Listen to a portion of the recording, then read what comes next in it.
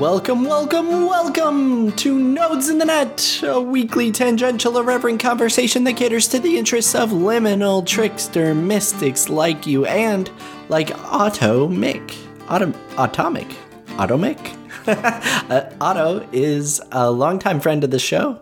He's been on before. He is the influencer that you may be familiar with from TikTok, and he has influenced me to become a more liberated and enlightened individual.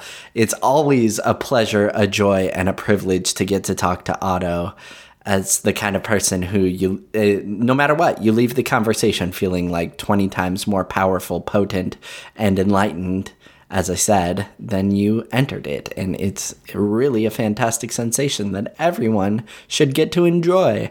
But I'm the lucky person who does. Yay! I'm so grateful to Otto for becoming a node twice over. And I know you're going to love this conversation. Before we get started with it, I just want to plug a few things, of course. The Creek Masons Substack is growing quickly, so if you're not subscribed, please do. That's at creekmasons.substack.com. You can also find all the links to get in touch with Otto. You can reach out to him on TikTok, or at least just watch his videos. They are enlightening and entertaining in the very best way. So you can find links to Otto's content at creekmasons.substack.com as well. And you can find essays. I'm publishing weekly essays on the blog in addition to podcast episodes. And if you're not reading them, you're kind of missing out, because I have a lot of fun writing them, and I have to assume that they are enjoyable to read as well. So before we get started with this episode, I am going to read you a brief snippet from the most recent entry on the Creek Masons blog, which is about Jung. It is an essay about the commodification of Jung that the Silicon Valley product designers have enabled through their algorithmic recommendation technology. And, it's going to be a 3-part essay. The first example I'm going to give is from the prevalence of synchronicities that you can find via recommendation algorithm. Everything seems to be a synchronicity when you are using these causal connecting mechanisms. Jung called synchronicity an acausal connecting mechanism, but there actually are causal connecting mechanisms underwriting the illusion of synchronicity that is perpetrated by these recommendation algorithms. So I'm going to read a quick bit of that essay, and then we're going to jump right into this delightful, heartwarming conversation with my good friend Otto. So won't you please stick around and enjoy. The difference between meaningful synchronicity and meaningless coincidence is simply the mental energy spent bathing in wonder over the improbability of the event. Our brains were built to recognize patterns. Understanding the underlying patterns governing how our prey migrated and where they grazed kept our ancestors well fed. Reading the weather from a sniff of the air or the presence of a predator from lichen unevenly scuffed across a river stone kept them safe. So we get a hit of dopamine when we uncover a hidden connection between apparently unrelated events. This is our brain's way of trying to motivate us to seek more patterns, a reward for our attentiveness and spur toward further exploration. You're welcome to an explanation of synchronicity that relies on ripples reverberating through a fabric of consciousness connecting everything in the universe and changing things locally when there is action at a distance. In fact, I wholeheartedly adore playing with that level of woo. Sometimes I'm swayed by it myself. Still, this other explanation is more accessible. This dopamine mechanism doesn't only reward pattern recognition, it encourages it. With dopamine flooding the brain, neurons that aren't wired together can still be encouraged to fire together, literally forming connections between unrelated concepts. Algorithm-driven social media apps hijack this dopamine circuitry in order to achieve their target metrics of stickiness and behavioral modification. So I go into deeper detail about that in the essay, of course, which you can read at creekmasons.substack.com. But let's call the intro done here.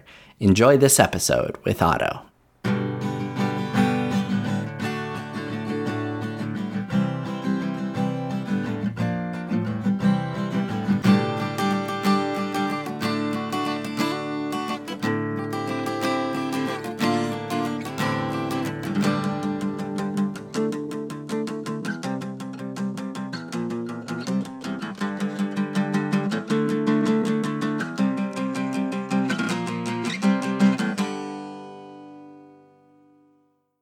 Hello, Otto. Hello. Hello. I always, I like kind of surprise people with that a little bit, and sometimes I worry that it might be like a little bit too right out of the gates intense. But thank you. The reason I do it is because I'm so appreciative of you joining me and for you becoming a node twice over. Yeah, double node. Double node. You know what's really funny? This is like the first thing I want to dive right in. Yeah. You posted a video recently that was a reply to a comment where someone used the phrase "nodes in the net" to describe like some aspect of your philosophy. Yeah. And I traced the comment train, and I've been like binging your videos, which I love, of course. And I couldn't find like you referring to this podcast. And so I was like, is this just a coincidence? And it was Yeah. like right around the time that we were talking. Yeah. So like, I don't know, like, do you remember that comment? Do you know what I'm talking about? Yeah. I'm pretty sure it was Haley something, someone who I interact every now and then with, and I think there was a back and forth.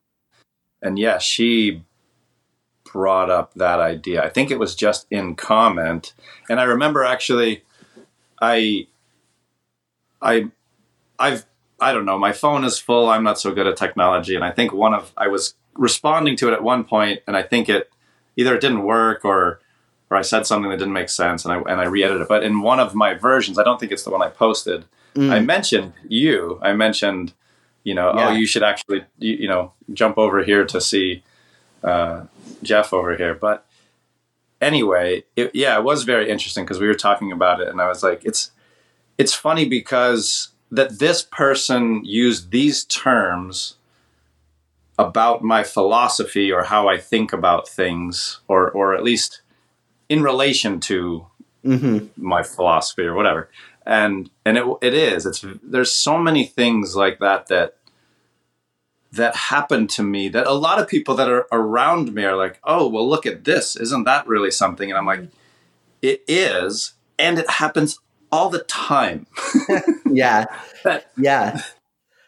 It's those, the other video, I think it's like your top pinned video right now, your explanation of reincarnation. And you've got like I think it's a great metaphor.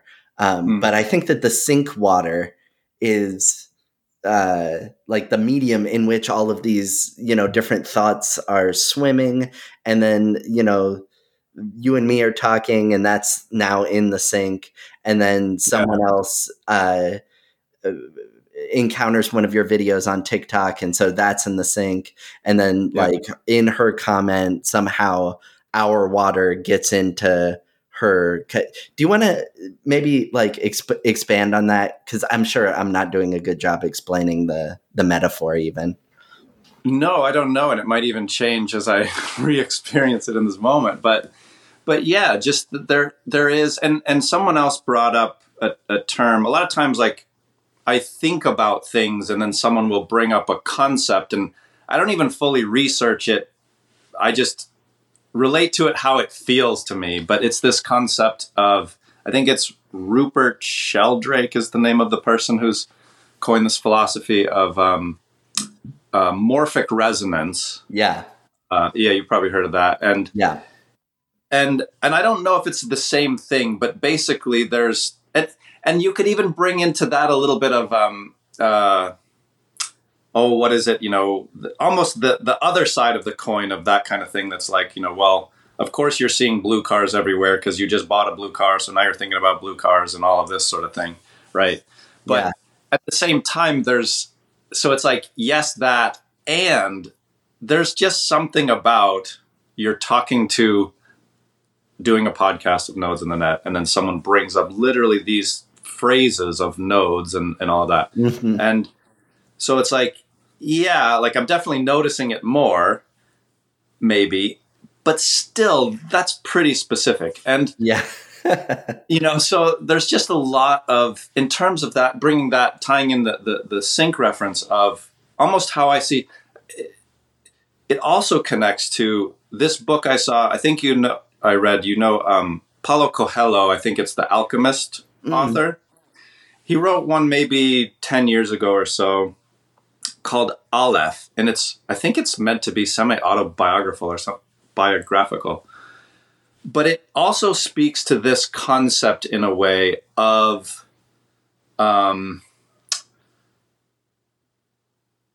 not so much reincarnation in terms of like my soul was this particular soul back in time, and now it's this one, and now it's this one, and now it's this one, but almost more like the soul soup, at least this is my interpretation of it and how I feel, is of the soul soup that I am resonating with, the aspects of the soup. In this moment, I'm relating to more of specific characters. But it's not that I specifically was these characters more than other characters, but something within my soul being is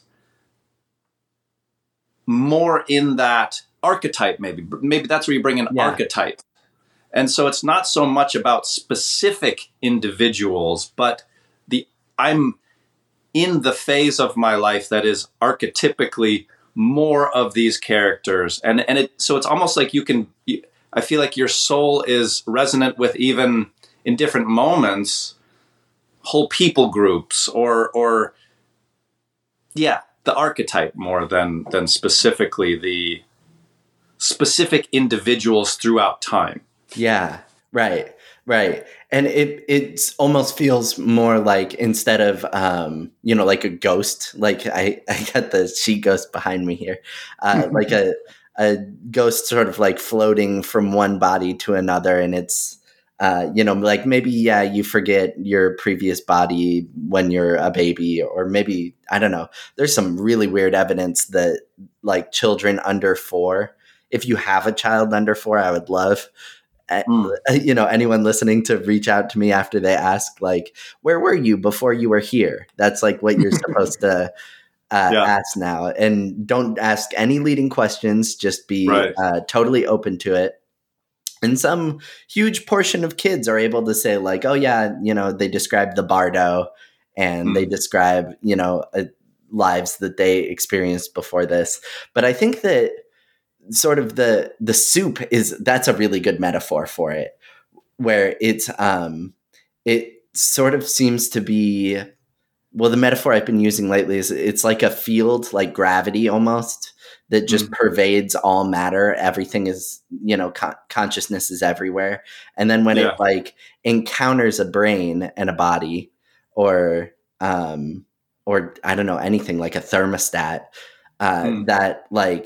that consciousness sort of expresses itself through the complicated biological and physical mechanisms that are available to it in the neurochemistry and the, electricity and all of that. And so there's like a node that the way you describe it is perfect, where the water like kind of vacuums up out of the sink with the glass held upside down. Like, the soul field, I guess, is, what I like to call it, or what I've heard it called, does seem to be something that that exists like apart from us, that we maybe return to. It's a fun thing to think about. My question to you is like, if that is true, if we are reincarnating in this way, does it change anything about the way you want to like live your life? Or what does it make you want to do? Yeah, interesting question. I think part of me wants to take that to my non-definitive understanding of like the Bhagavad Gita or something, and Krishna is speaking to Arjuna and sort of saying like, you basically like, you just have to fulfill your role here. Like, Right. it was my takeaway. Like, play it out. Play out your hand, your embodiment, with gusto almost. And that's also part of what I love about, I love conceptualizing in terms of play a lot. Because what else is there to do in a way? It's like play around with the ideas, play around with your identity, with your relationship to reality as much as you want to. And if you don't want to, then you play at being very serious and very, this is who I am. Don't tell me I'm multiple things. Then play that. And that's a beautiful thing too. Right. Yeah, that's one of the themes I think in your the content that you put out is like there's kind of like no wrong way to do it. Like I think that one of the other videos that really stood out to me was this guy who was like, everything needs to be integrated, including the shadow.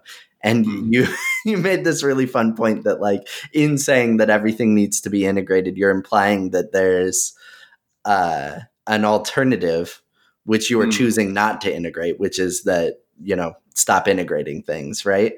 And so I love that so much, but the message behind this is like, whatever you feel called to do with your incarnation, whatever experiences are like thrown your way, whatever traumas or habits or relationships or whatever opportunities that you experience, you kind of just gotta like,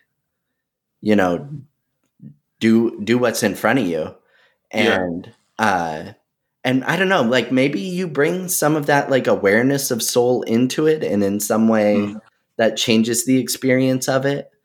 Or maybe, I mean, like some people are probably 100% content not doing that. And that's, that's the lesson that they've incarnated to learn through, Yeah, I think that's beautiful too. Like that's the interesting thing. Even, every now and then someone will, I make all kind of random silliness, and, sometimes someone will bring a little,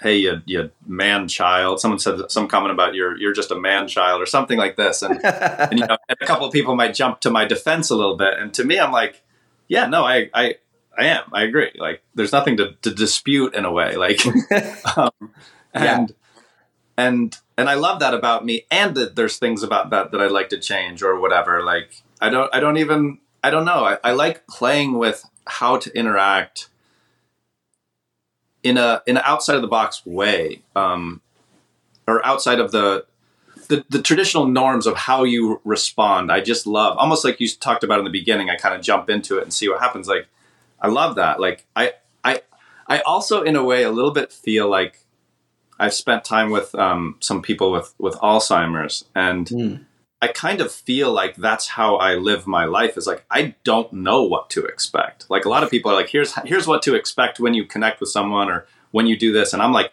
I have no idea. So I'm just going to improv it effectively. Like, I don't know what we're doing. I don't know why I'm talking to a phone and this lovely human being. I don't know what we're going to say. And or what comes next, or who knocks on the door, or whatever. It's a little bit MacGyver too. Like I just interact with it based on what's in front of me, and it ties me back to you brought up two things I wanted to mention. You brought up ask your children if under 4 or whatever about where they came from, and my wife did this with my daughter. I recall this every now and then because I had a reframing of what she said. Possibly it's all paradoxical thinking, but my wife asked this of my daughter, and she had this great answer. She loved going to the mall because there was those little kind of puffy playground things, and that was one of her places. She loved to go to the mall at a certain age. We didn't go that often, but it was just So anyway, so my wife asked her, and she goes, "Where did you come from?" And she said, "The mall." And we loved that answer. Like, what a great answer! I came from the mall. But then one day I was walking and I was thinking about these kinds of things. Where did we all come from, and the sink and the cosmic soup and all this stuff. And I heard what she said in my head popped up again.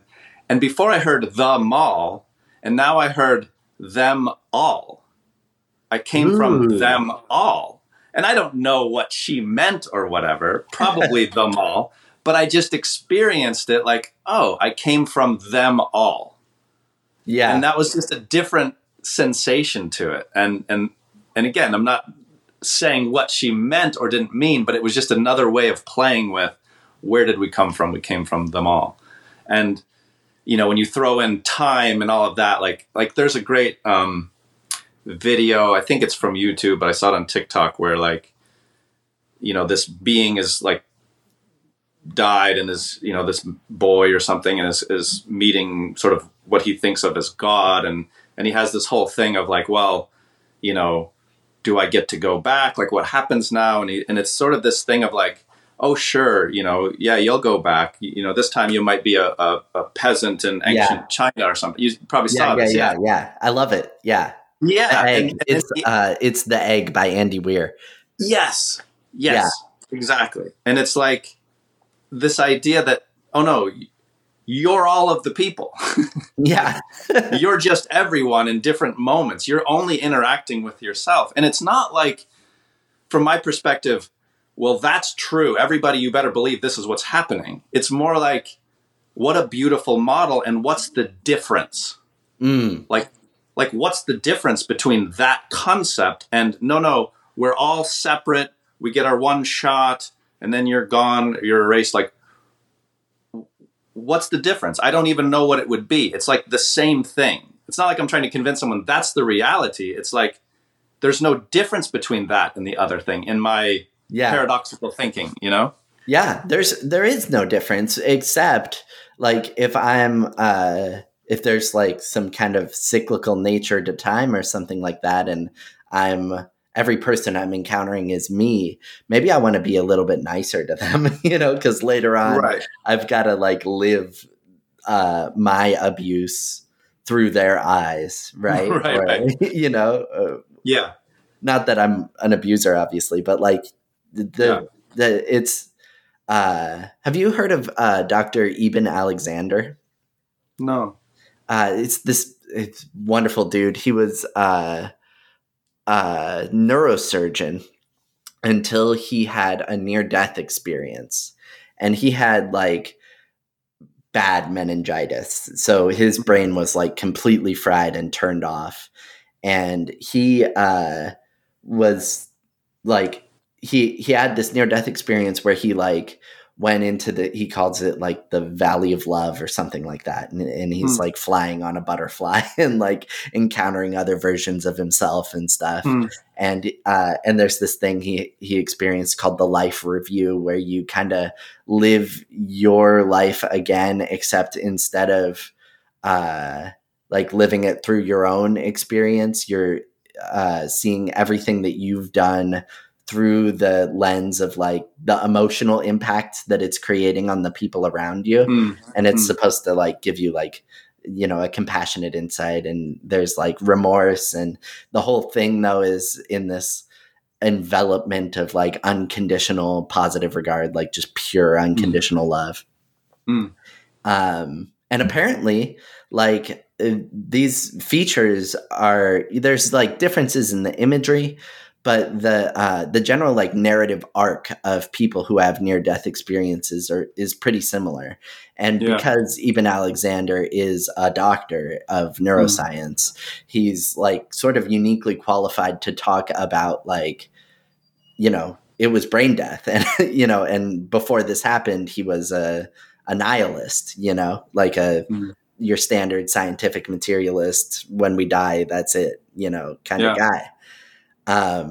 And so I guess, I mean, it shifted him off onto a whole different timeline, a whole different trajectory for his life when he came back and you know, wanted to like tell that story and find research of other people who have experienced similar things. It's also his book, Living in a Mindful Universe, is also where I got that story about, you know, some ridiculous number of kids. I wish I could remember the exact statistic who like are able to say like, yes, I remember, things that happened before I was born.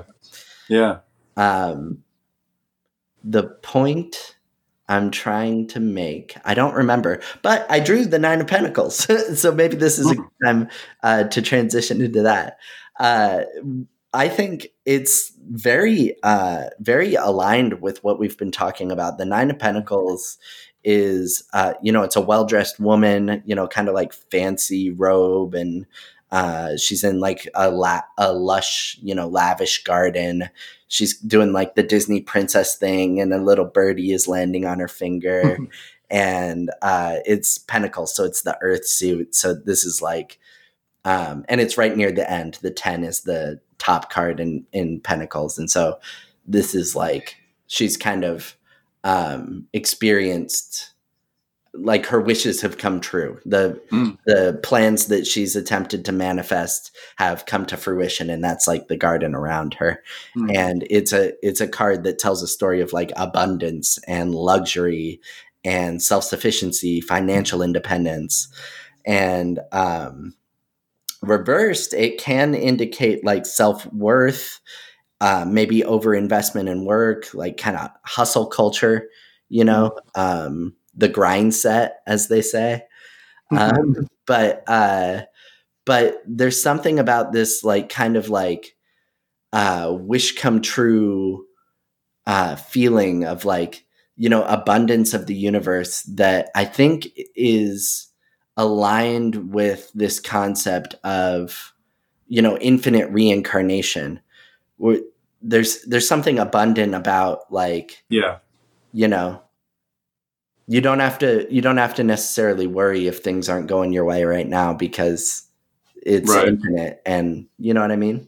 Does that bring up anything for you? Yeah. I mean,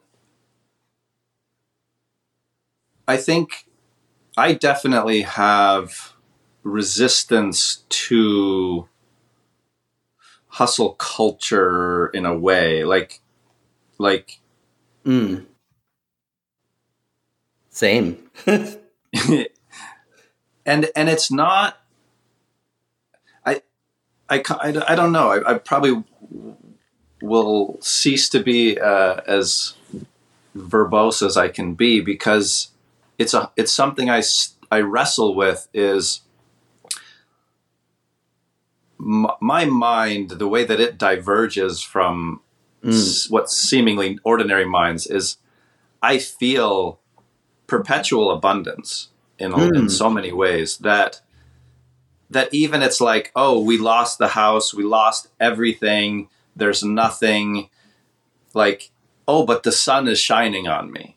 And it's not like I'm trying to spin it. It's like, no, like, that's phenomenal. Like, yeah, so delicious. And even nicer is when there's just something to stand in that gives shade when it's too hot. Like that's just bomb. That's just incredible. And even better when there's just something we can find to nibble on. And then everything above that, like I find myself almost more overwhelmed. Like there's just so much. Even in the room I'm sitting in, there's just way more than enough. And there's something about, well, we can work harder and we can have more, and we can have more savings, and we can have more security, and we can be more assured, and that'll give us peace. And for me, it's like,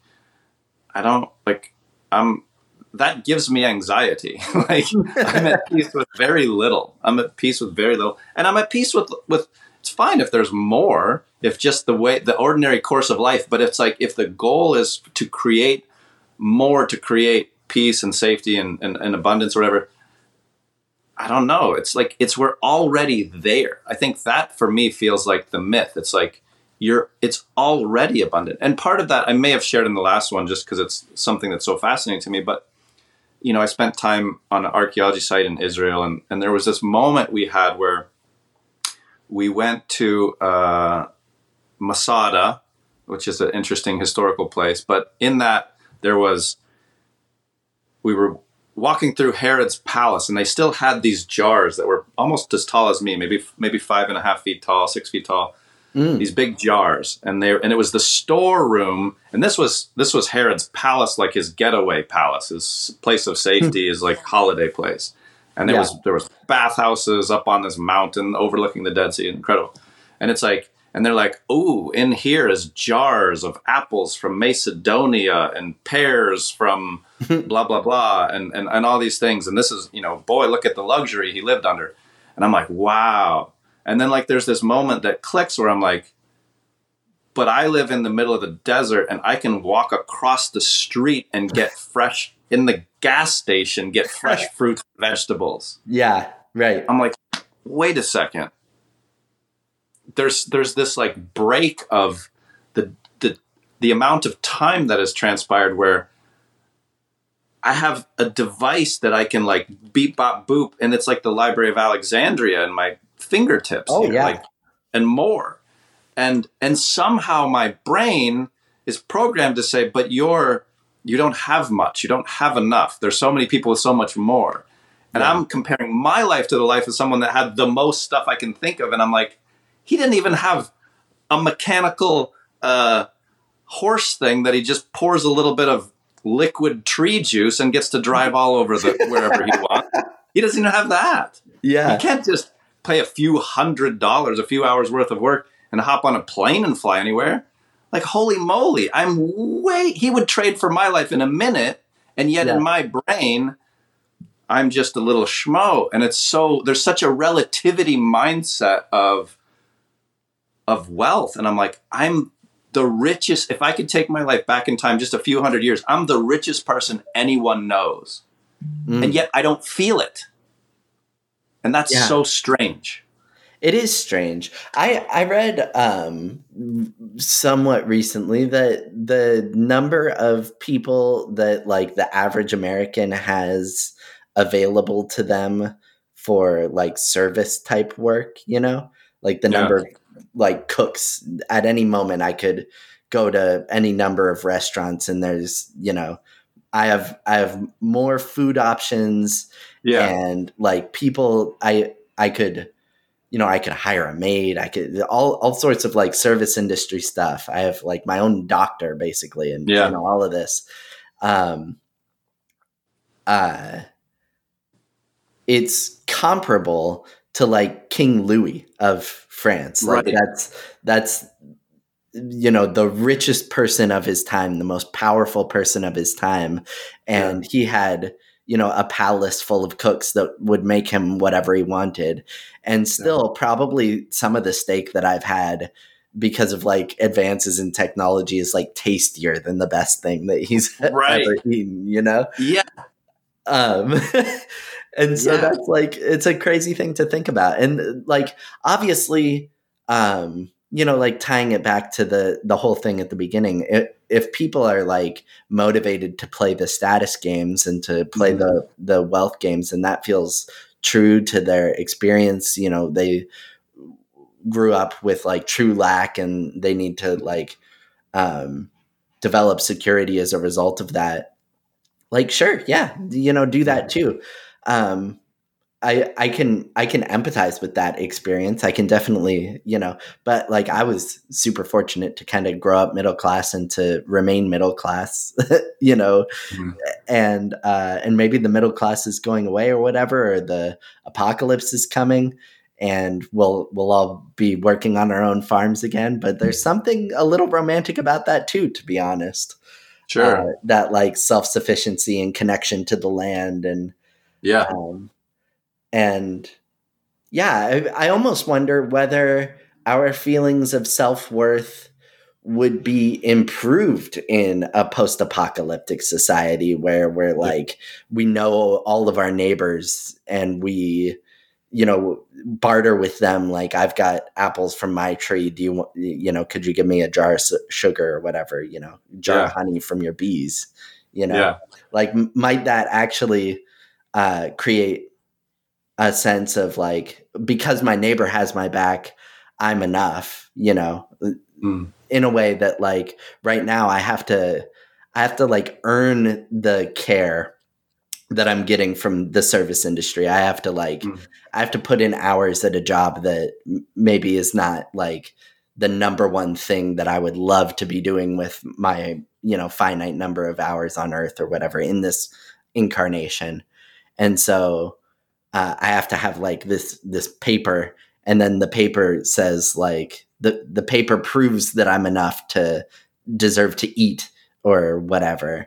Whereas, I don't know, in this like fantasy utopian post-apocalyptic commune that I'm envisioning, I could just rely on my tribe, and we've all got each other's backs. If one person makes it, we all make it, and if one person goes hungry, there's an expression, I think it's the Piraha, who don't have like a concept of time so much, so they don't like build granaries and like save for the winter, and they believe that the like quote from the guy who was like embedded with them and living with them, he was asking, if you don't have an idea of the future, what do you do with your food? Where do you store your food?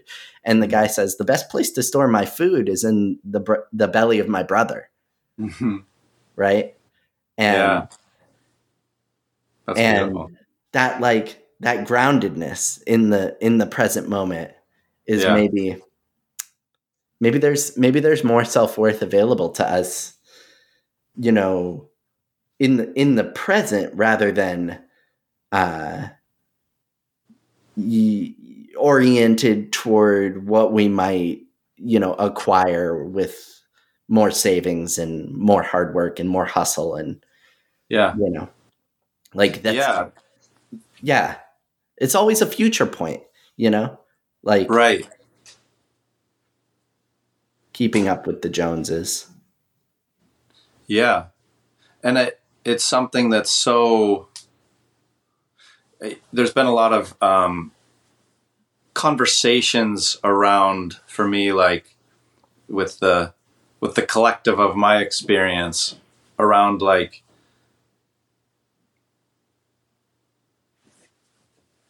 sort of like where do these ideas come from? Maybe like it's beauty standards, and maybe it's your family were immigrants and they were, not treated so well because they were poor. So your grandmother really put an effort to cleanliness and beauty and stuff like that. And then, right. and then that got passed down and internalized as shame if you aren't really well made up in all of this. And then that was passed down to you, and, and someone's always looking in the, your mother's always looking in the mirror or something and saying, oh, I look like garbage unless they've got all this, makeup on or whatever. And then you internalize your self-worth in that way. And these different, like, all of these different patternings of, like you brought up, almost self-worth. Like maybe in this post-apocalyptic place, I can have a different sense of self-worth. And I feel like in a way, that's the opportunity that is always upon us. In a way, the apocalyptic experience can just be your life when you release those standards, right? Yeah. Like, that is an apocalypse. Like, my self-worth isn't that I bring in this amount of money, or isn't that, my dad thinks I'm a stand-up guy, or isn't that I'm whatever the current favored labels of self-identification are. Like, my self-worth is something else. And that is apocalyptic. And finding peace in that, in your own self-worth, ironically, it's like everyone will tell you, hey, maybe they will or they won't, but this idea of like, you ought to recognize what you're worth. You ought to see yourself in a better light or whatever. Yeah. And then I saw some TikTok where someone was like, but then you do. And they're like, hold on now. Like, pull that back a little bit. You went too far. And there's something to that. Don't go too far with it. Don't really think you're really, worth something on your own. Like, and there's something about that that's very natural. It's like, we are a community. Don't go beyond the community. But at the same time, what do you do when the community isn't that healthy, isn't that whole, be it the community of your family environment or whatever it is, or the capitalistic, whatever, all of this stuff, patriarchal and all that. You know, how do you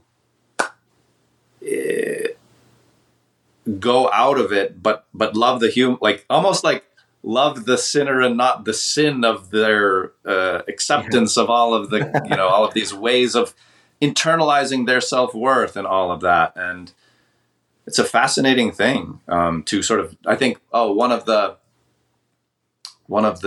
TikToks that just popped into my brain, sometimes just the names are so powerful. Like people put a lot of thought into it, and it's like decolonizing love. And, you know, just ideas like that, decolonizing self-worth, or there's a lot of, and it can be expensive to feel expensive to allow yourself to re-envision yourself as having self-worth that's much more intrinsic, instead of based on what you do or don't do. And it's a different experience. It's one that I've probably been on the journey of for many years. And in terms of it can, with certain people, feel alienating or misunderstood or judged, or it's interesting. But it can be apocalyptic. Like that was kind of I like playing with that. Like that can be its own apocalypse, you know? Right. Yeah. Yeah. The apocalypse is available to all of us if we want it. Right. Yeah. And it doesn't necessarily have to be like, you know, pack up your things and go into the wild and, you know, live like Thoreau by Walden Pond or whatever. You know, there's kind of a, I wanted to say there's a Walden that like is the present moment, right? Yeah. In a way that, you know, you can like sink into the now and really, abandon all of the ideas that society is like, you know, the capitalist, white supremacist, patriarch, colonialist, you know, all of the horrible isms that guide dominator culture to be extractive and exploitative and, you know, demeaning and diminishing and, you know, all of that stuff. There's, I guess, what is the quote from V for Vendetta is like, there's a last inch that's available to each of us that can't be taken away.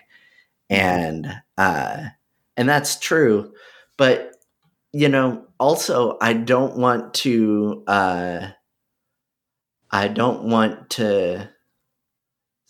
like maybe live that divorced from other people.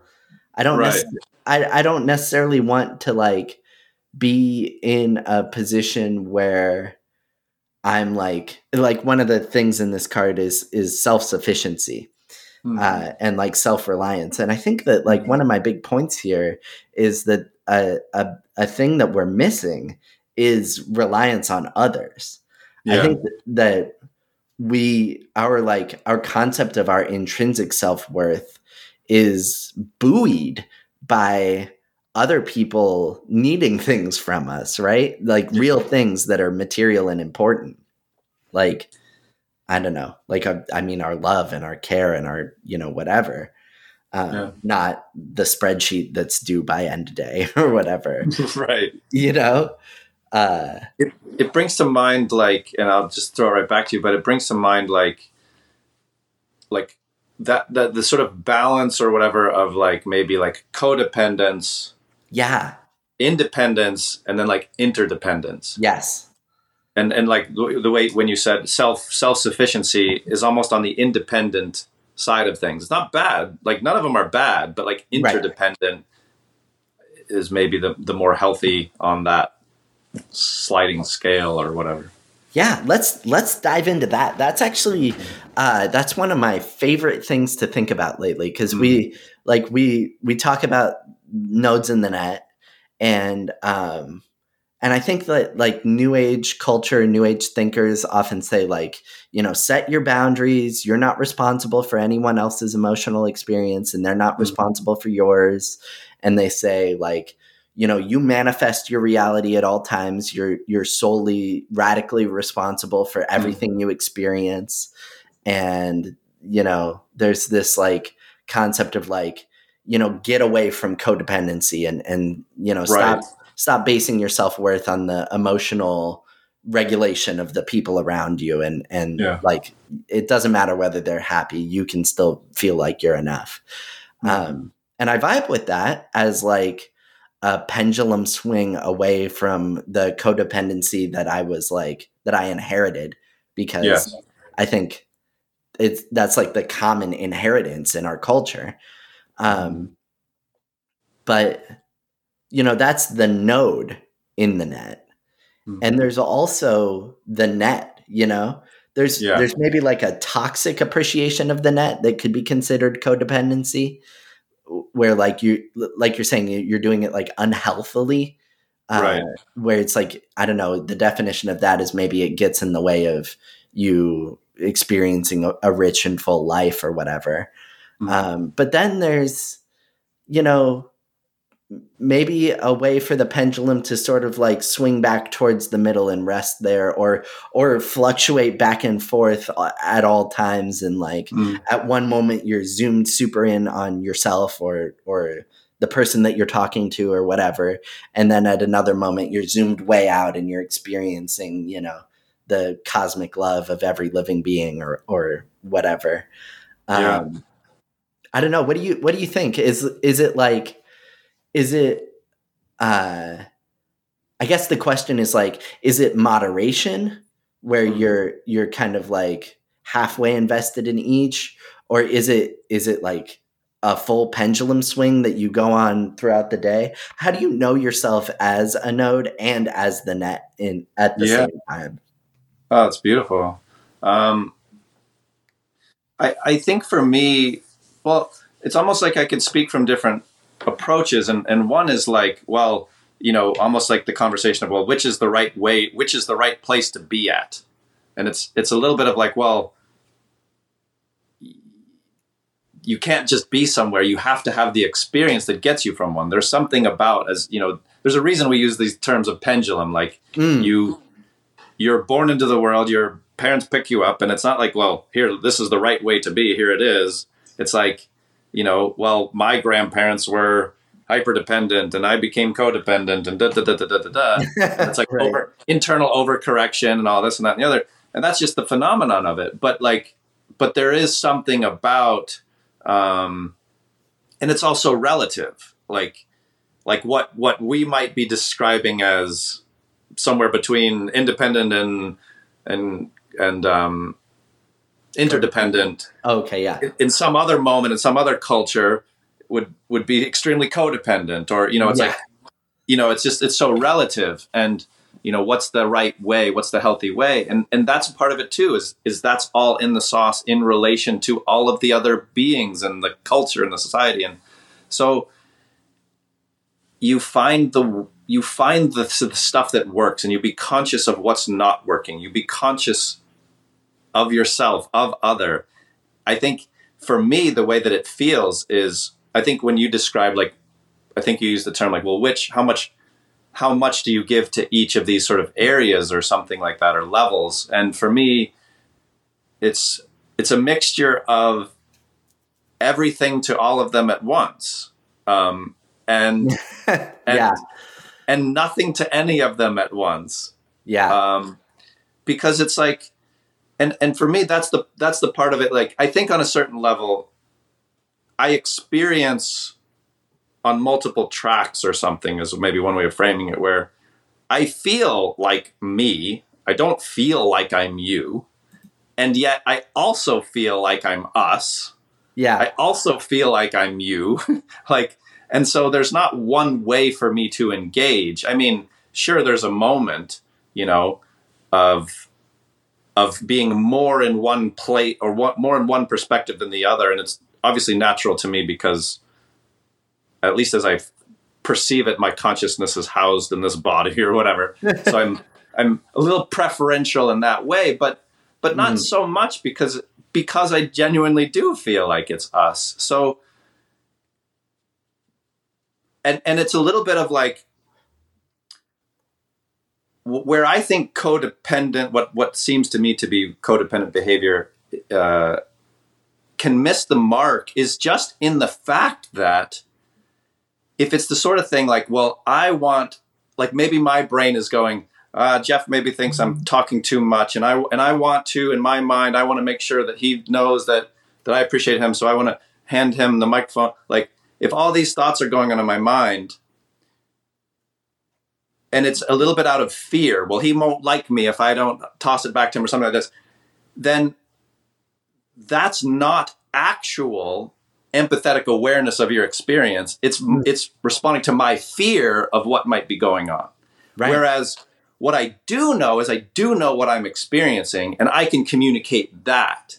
And then you can be honest with you. Now, and I don't know, maybe you're maybe hyper dependent or hyper codependent, and maybe you won't be able to be honest with me or something like that. Yeah. But I can know from my experience. And so that's the part that's like, here's where I'm at, here's my needs, here's what I'm experiencing. I'm actually a little bit curious. Do you think I'm talking too much or whatever? Whatever the thing might be. And then it's, now you get to interact with me on that topic. And to me, that's, or what are your needs, or do you even care, or whatever the stuff is. That's just how I think of it anyway. Yeah. If that makes sense. Yeah. Well, first of all, you're not talking too much. You're talking just the right amount. I'm loving it. I'm super appreciative of like having you to talk to because, I mean, I've been thinking this since the first time I saw one of your TikToks. You're like one of the most awakened beings I've ever encountered. And so getting to like run these ideas by you that I've like been developing since the last time we talked is like super valuable for me. And so I love to hear what you have to say, which I guess is maybe me like, speaking or like pantomiming, doing the thing that you're describing. But the one thing that I like wanted to pick up on from that is like this idea of responding to the other person and their needs versus responding to the projection that you have and the story that you're telling about that projection and the emotional impact, I guess, or like experience of that like arises as a result of the story. And I guess like what I kind of want to highlight about your answer that I thought was really beautiful is that it's like when you are in, I guess it's the now again, or like, in relationship, there's like maybe a tenuous sort of ephemeral third thing that exists between us when we're talking that is like the relationship or the conversation or the connection or whatever. And it exists only in the moment, apart from both of our subjective experiences. There's like a thing that exists that's like the balance between us and the give and take and the like, the overarching container for all of us. And so what's cool, I guess, is like when you are when you're in the space where you're interacting with the container, which is comprised of both people and everything, like that's the appreciation of the node and the net. I really like that. And I've never actually thought about it that way, but it's, yeah.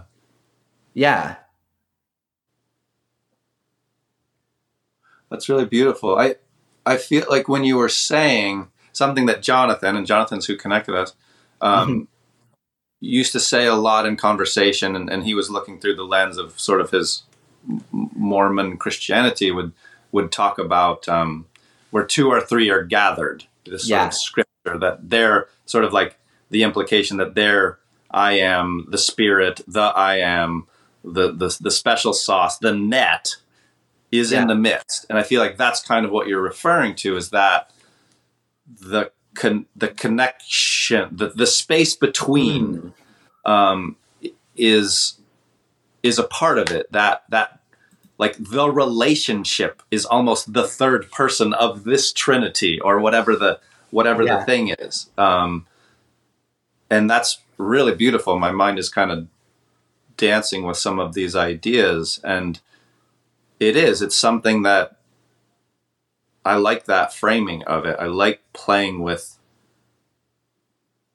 because it's like almost thinking of the air between us, the medium. I love saying things like, when we're speaking, it's this magical thing that is like telepathy, where I'm wiggling the air with my tongue, and it's traveling through the air, and your ears pick it up, and your brain, it has an experience that is hopefully fairly close to the one that I'm trying to wiggle the air at you to have, in the use of my words and all of this.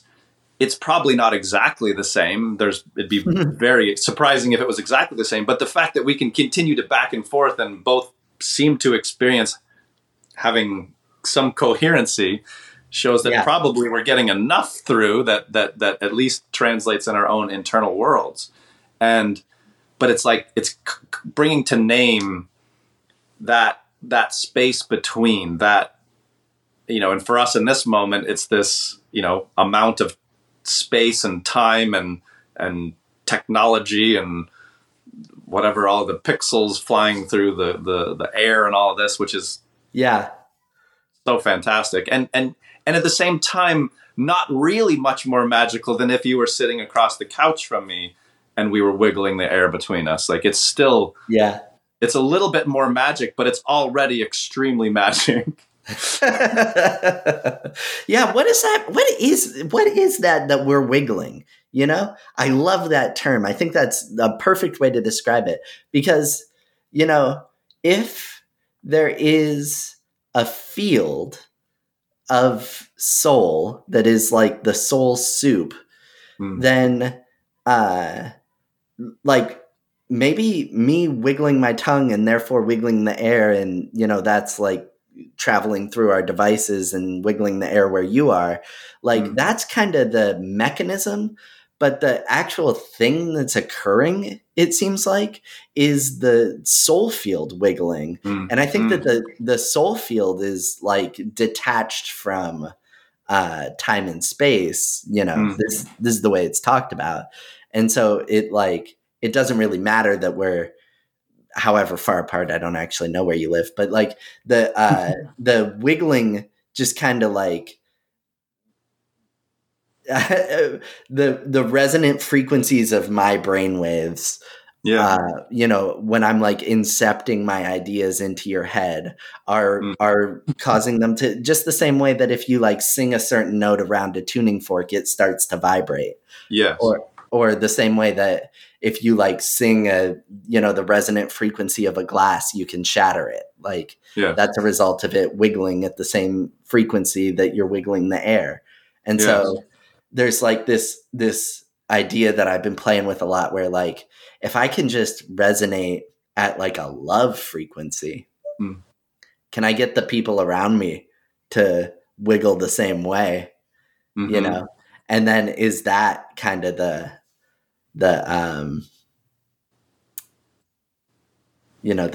attitude to take, the way to I mean, there's obviously, I feel like I have to defend myself. Like, yes, I know there's no wrong way to do it, but doesn't this kind of seem like a cool way to do it? Yeah. No, for sure. I think about that kind of thing a lot too. Just, and there's so many ways of communication. There's so much. I think we often, we don't give a lot of credence to just, all of the nonverbal communication, all of the just like the effect of just even like there's an effect, there's a cultural meaning to things. There's something about just what you're wearing, or just there's everything says something. I mean, it doesn't necessarily say what you want it to say, but there's a meaning there. There's interpreted meanings. There's something about all of this stuff, both speech and non-speech, and the other part for me that brings into play is the way that I sort of think about each human's mind in terms of it's like an ecosystem of thought forms. And, there's all these ideas in my mind, and because ideas flow so easily between us, we probably have a similar mental, emotional ecosystem compared to some. Not everyone could hop on and have the same conversation. But same way, someone else might be doing a car podcast right now, and we just wouldn't know much about what they're saying. We wouldn't fit into to that ecosystem or whatever of their mind. But there's something about like certain things that if I just said out of the blue, it wouldn't wiggle through the air, enter your internal world or universe, and the thought form just wouldn't survive. It would just die out. There would be nothing for it to feed on in a way. And yet alternatively, there's probably been things between us that we've said already that it's like, oh, that idea now lives here, rent free, so to speak, and is doing things. It's experiencing things now in this world that it wasn't. It's having an impact on the flora and the fauna, the environment. The universe here is now changing just a little bit. Yeah. I'm grateful to you for changing my universe, Otto. Like this, the car podcast's environment is probably a super fun one as well. And I'm sure that like they talk about like carburetors and they know what a carburetor is. And I have no idea. And it might as well be a flux capacitor, but like, but the environment that we share, which is like really incredible that we are able to communicate in the same language with such efficiency and such effectiveness. Because like we haven't really talked much in a while. Yeah. Like I would love to talk with you more because we're just so on the same page, it feels like. And it's just a joy to encounter someone who is, like out there doing their thing, and like, just, it reinforces, I guess, the sense that my, wiggles, my thought vibrations and stuff are like valid, to get to like talk with someone who like, holds space for them and reflects them back and riffs off them and stuff. So, I really appreciate you. Thanks again for being a node again, a node once more, and a node at all times, even when you're not on the podcast. Thank you. Do you want to bring it back to the Nine of Pentacles for closing thoughts? Abundance, luxury, self-sufficiency. I think just to recognize it can be hard. I think part of our culture right now, all of the isms and all of that, it can be hard to, as a human on this earth in this moment, to recognize the luxury inherent in you, the internal luxury, the beauty, I mean, almost, Jesus saying something like, behold the lilies of the field, they're clothed more beautifully than Solomon and the kings and all of their beauty, and the birds of the air, and how much more even you. And we don't really look at ourselves this way. Just like, the mother who's always looking in the mirror and feeling not enough. Like, we use those feelings of not enough to motivate us to be more, to be competitive, to be extra. And we often don't recognize just the beauty of just naked in your house with mess everywhere or whatever's going on.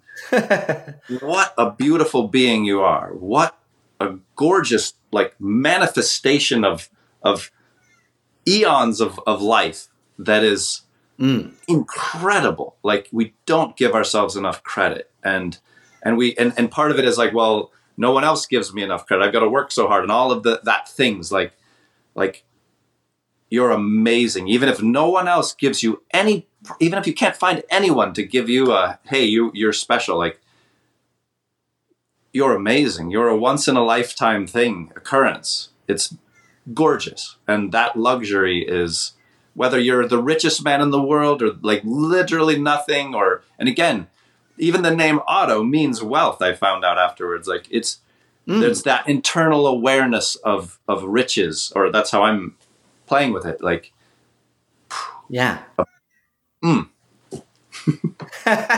Yes. Hell yes.